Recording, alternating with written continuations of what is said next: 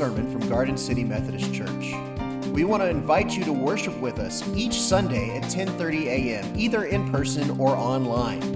You can come to our beautiful sanctuary at 62 Varnado Avenue, Garden City, Georgia, or you can worship with us online as we stream our services at gardencityumc.com. Today is the first Sunday of Lent. Lent is a period of 40 days of fasting and prayer leading up to Easter. This week I saw something online. Evidently, the actor Mark Wahlberg is Catholic. And he went on the Today Show this past Wednesday, which was, of course, Ash Wednesday. Ash Wednesday is when a lot of Christians kick off Lent, and we do that by making the sign of the cross in ash on our forehead. So Mark Wahlberg went on the Today Show with an ashen cross on his forehead and was talking about Lent on the Today Show. But it was hilarious because the chyron that they put at the bottom said, Mark Wahlberg's 40-day challenge. So I turned to Sarah Beth and said, Sarah Beth, what are you giving up for Mark Wahlberg's 40-day challenge? I assure you, Lent is a lot more than Mark Wahlberg's 40-day challenge. It is very little to do with Marky Mark, in fact, and has a lot more to do with Jesus. You see, we celebrate Easter coming up about 40 days from now, and we need to spend some time preparing our hearts in contemplation and in introspection as we get ready to celebrate Easter. So we're going to follow the journey of Jesus up to Easter, and we're going to do that in a series I'm calling Close Encounters of the Holy Kind. And we're talking about times when Jesus had an encounter in Scripture that left people changed. And the hope is that we will have an encounter during this Lent with the living Jesus that will change us as well. So today we're talking about Matthew chapter 4, verses 1 through 11. Here's what it says. Then Jesus was led up by the Spirit into the wilderness to be tempted by the devil. He fasted 40 days and 40 nights, and afterwards he was famished. The tempter came and said to him, "If you are the Son of God, command these stones to become loaves of bread." But he answered them, "It is written, one does not live by bread alone, but by every word that comes from the mouth of God." Then the devil took him to the holy city and placed him on the pinnacle of the temple, saying to him, "If you're the Son of God, throw yourself down, for it is written, he will command his angels concerning you, and on their hands they will bear you up, so that you will not dash your foot against a stone." Jesus said to him, "Again it is written, do not put the Lord your God to the test." Again, the devil took him to a very high mountain and showed him all the kingdoms of the world and their splendor. And he said to them, "All these I will give you, if you will fall down and worship me." And Jesus said to him, "Away with you, Satan, for it is written, worship the Lord your God and serve only him." Then the devil left him, and suddenly angels came and waited on him. This is the word of God for the people of God. Thanks be to God. I don't know about you, but there are some things that I've heard all of my life, and I've just kind of accepted, but they don't exactly make sense to me. I don't know, maybe you're not like this, but do you ever hear something so much and so often that you just kind of roll with it? But if you go back and think about it, you think, like, what does that actually mean? I'll give you an example. The phrase quitting cold turkey. Like, I know what quitting cold turkey means, but what in the world does it have to do with cold turkey? Why do we say cold turkey? Are we talking about like deli meat, or are we talking about a bird that's chili? I don't know. I have all my life heard that I'm going to quit something cold turkey, but if you ask me why do we say that phrase when we talk about that thing, I could not tell you. I don't know. It's just something I go with. Another thing, you call someone a couch potato. Like, I get it. I know what a couch potato is, but where did we get couch potato from? Why wasn't it some other kind of vegetable? Why aren't we talking about a couch squash? I don't know. Has a potato ever grown on a couch? I don't think so. Why is it couch potato? Like I get what it means, but it just doesn't literally make sense to me. And I bring this up because I've probably read this story dozens of times, possibly even hundreds of times, about the story of the temptation of Jesus. But there are a couple of things in this story that have never made sense to me. And I go with it like, okay, I'm rolling with it. The devil brought Jesus out and then he tempted him. But there's just some things that just stick in my craw, which is another thing I don't understand, by the way. What is a craw? I don't know. But there are some things that just bother me every time I read it. And I wonder if they bother you too. So here's the thing. The first thing that has never made sense to me, and Vicky alluded to it during the children's sermon, is that Jesus was baptized, had the dove, which represented the Holy Spirit, appear to him. A voice from the sky said, "This is my son who I'm well pleased." And then instead of starting his public ministry, he went out to the desert to get tempted for 40 days. This does not make sense to me. Why would Jesus do that? I mean, it just feels like Jesus is squandering all the momentum that his baptism got him. Everybody that was standing around looking at his baptism might have said, "Oh my gosh, maybe we should listen to this guy," like the voice in the sky said. And instead of going out and healing those people or preaching or teaching or doing any of that stuff, Jesus just said, "Okay, bye," and went off to the desert for 40 days. It's like, that just doesn't make sense. In modern times, in the way we think about the world, if you get the momentum of something good happening, you want to capitalize on that momentum. You want to get butts in the seats, butts in the pews by taking this good thing that happened and leveraging it to a more effective ministry. But Jesus didn't do it. Instead, he went straight into the desert. And it just doesn't make sense why he would do that.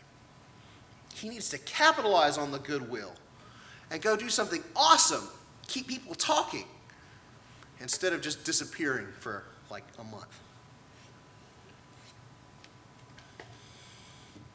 So that's the first thing that doesn't make sense. Now, I did some studying this week. I was like, okay, I'm going to figure it out. Why did Jesus do this? And the closest that I got to an answer was from one of my favorite New Testament scholars. His name is Craig Keener. And Keener said that Jesus' calling needed to be tested. It wasn't just enough for Jesus' calling to survive the spiritual high of the baptism. Jesus had to follow his calling through the spiritual low of the wilderness. That if your calling can't survive the testing, that it wasn't really a calling. It feels like when we're on the mountain that we can do anything, that we're invincible. But the real test of our calling comes in the wilderness, in the desert. And that was no less true for Jesus either. So Jesus' test calling, before he could go out and act on it, had to be tested. That's what Craig Keener thinks. He's a lot smarter than I am, so I'm going to roll with it. Excuse me. But there's another thing that doesn't make sense to me about the story. First thing that doesn't make sense is why Jesus would go to the desert right after he got baptized. The second thing that has never made sense to me is that when the devil was tempting Jesus, the first two times, he's tempting Jesus to do things that aren't actually sins. Right? First he says, "Turn this stone into bread so that you can eat." Where's the sin? I mean, I don't know what commandment that would be breaking. And if it's so wrong to turn things that are not bread into bread, then how come when Jesus multiplied all the loaves and the fishes, that God was okay with that? You gotta forgive me, I got a tickle in my throat.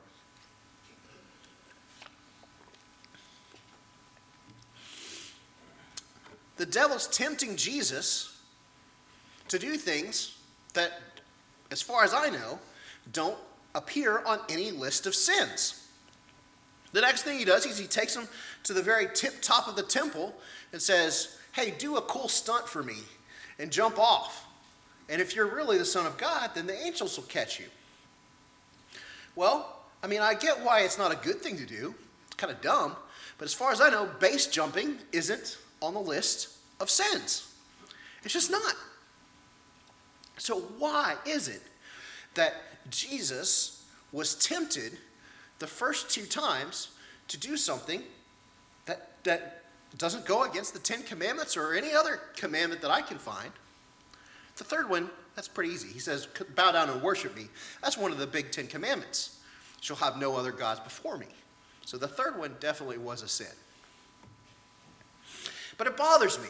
It bothers me that Satan was trying to tempt Jesus to do things that don't show up on any lists of sins that I know about. Because if Satan's trying to tempt me to do things that aren't sins, maybe I'm doing stuff that's wrong without knowing it. It kind of gets at me. So I had to do some research on this too. Why is it? I mean, that's always bothered me. What's so wrong about turning the stone into bread? What's so wrong about doing some stunts? Here's what N.T. Wright has to say about it. N.T. Wright is my other favorite New Testament scholar.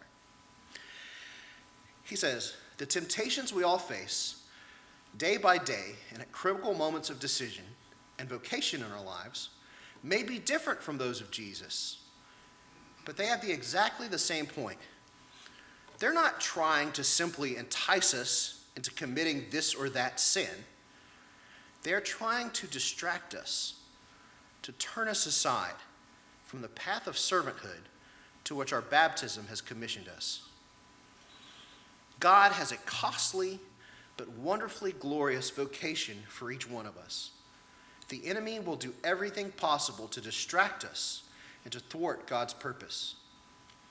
If we've heard God's voice welcoming us as his children, we will also hear the whispered suggestions of the enemy. And that's from N.T. Wright.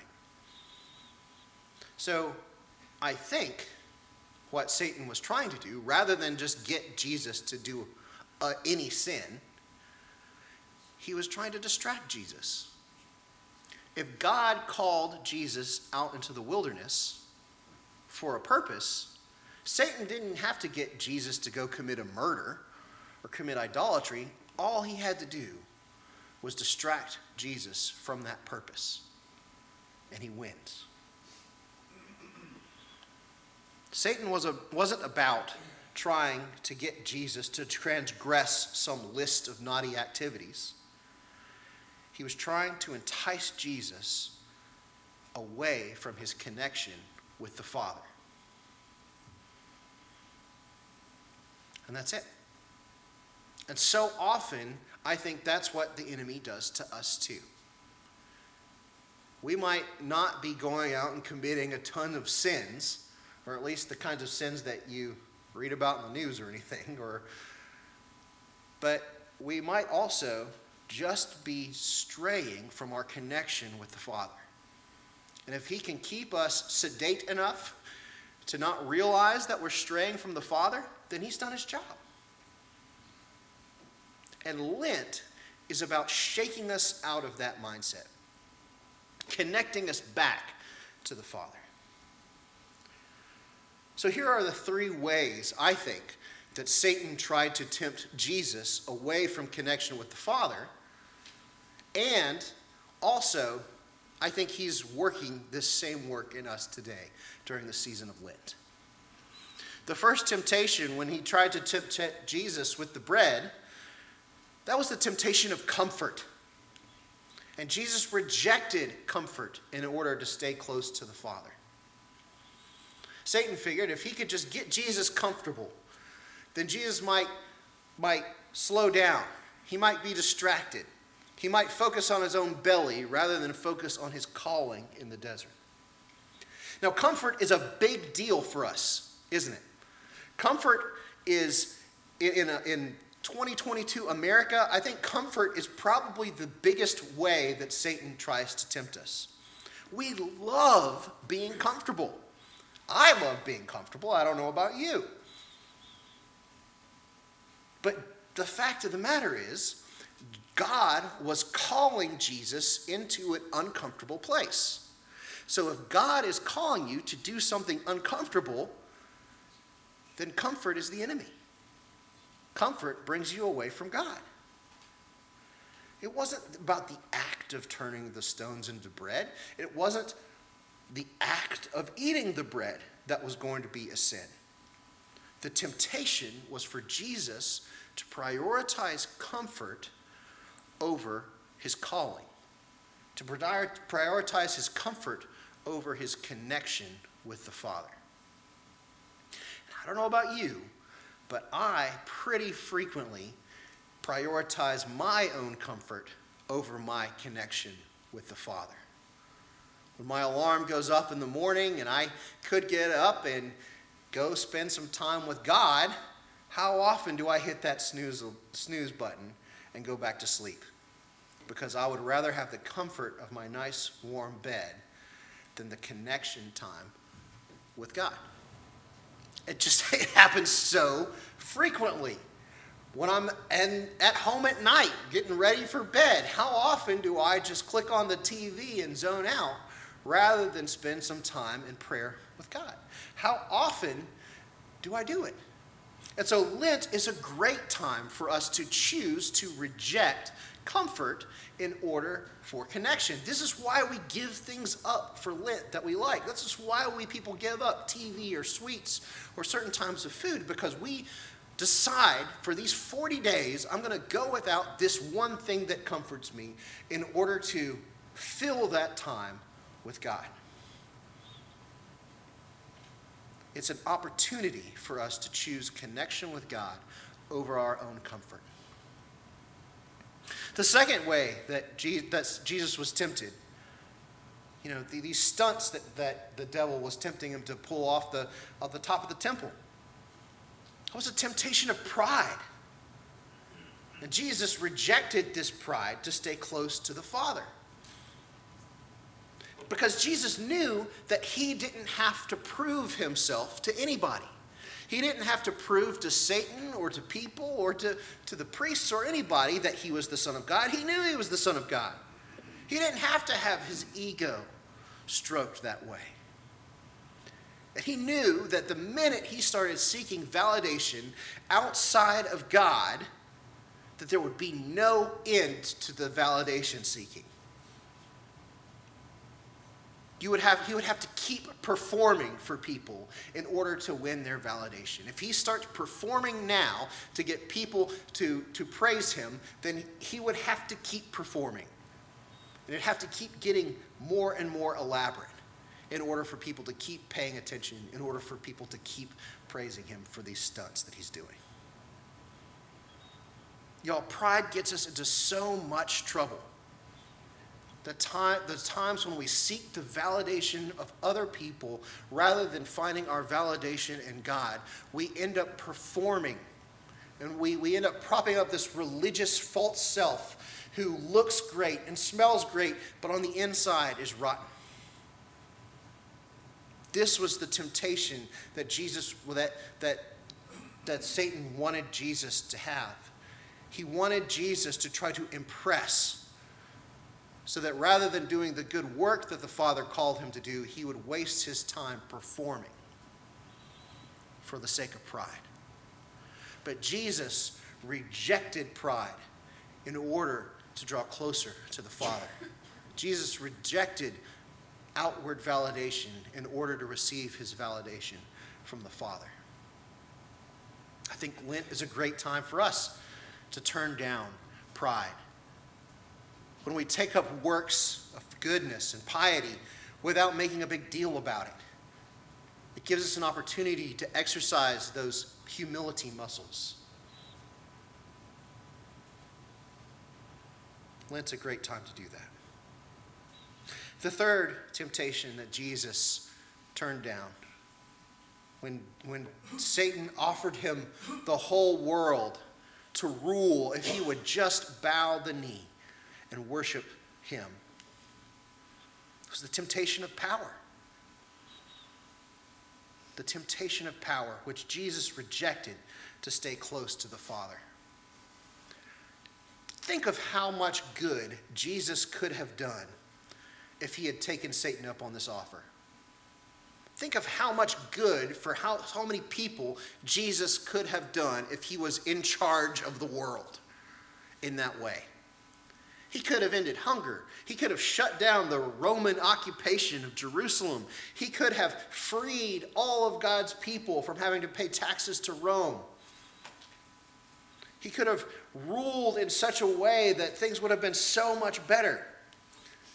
But Jesus couldn't do that because the cost was too high. He couldn't do that because he knew that power corrupts and absolute power corrupts absolutely. What Jesus knew was that coercive power, where we make people do things through the power of the state, is not the way of God, but rather sacrificial love is. Craig Keener once again said, Satan was offering Jesus a kingdom without a cross. How often do we get offered the same thing? How often do we get duped by politicians into thinking that we can have the kind of power that will make things right in the world without having to offer sacrificial love to anybody? Just so that they can score the evangelical vote. And Satan was offering Jesus a kingdom without a cross. And so often we want the same thing. We want to be in charge rather than sacrifice for anybody. But Jesus rejected the temptation of power in order to accept the power of sacrificial love. And I'm so glad that he did, because he ended up doing more good for more people than he would have been able to otherwise through his death on the cross and his resurrection. Lent is all about following Jesus into the desert for 40 days of our own. It's about intentionally seeking out ways in which we can reject comfort, which we can reject pride, which we can reject power in order to get closer to him, to commune with him, to offer ourselves more fully to him. It's about listening to the voice of our Father in the wilderness instead of the voice of the tempter who is continually trying to distract us. It's a chance to go deeper in our faith because we prioritize God over everything else.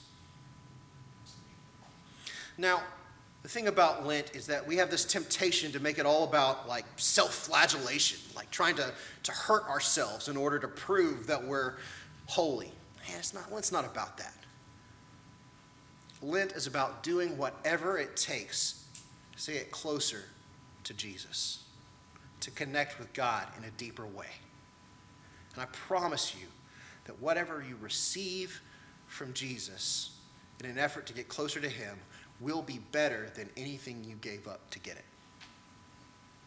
It's about embracing grace to do through Christ what we cannot do in our own power. So I don't know if you've already picked up something to give up for Lent today. We're already like 3 days into it. But I want to encourage you to do some reflection, to reflect on how you can reject comfort for the next 40 days in order to be closer to Jesus. How you can reject pride, or how you can reject power, and how you can fill your days with him instead. Let's pray and consider that. Jesus, you have given us an incredible gift in the example of your Son in the desert. God, he could have been baptized and then gone out and does amazing things and not ever given us this example. But instead, he gave himself in obedience to go to the desert for an opportunity to reject all of the ways that Satan would have him be distracted. And God, Satan's at work today trying to distract us in all kinds of ways. He is dangling all kinds of comfort before our face so that we could turn away from you. He's dangling all kinds of pride and outward validation. He's dangling all kinds of power in hopes that we might turn away and get distracted from the work that you've called us to do, which is to love you with all of our heart and to love our neighbors as ourselves. So God, help us to rededicate ourselves to you today. Give us your grace to do what we cannot do by ourselves. And show up for us when we fail. In your name I pray. Amen.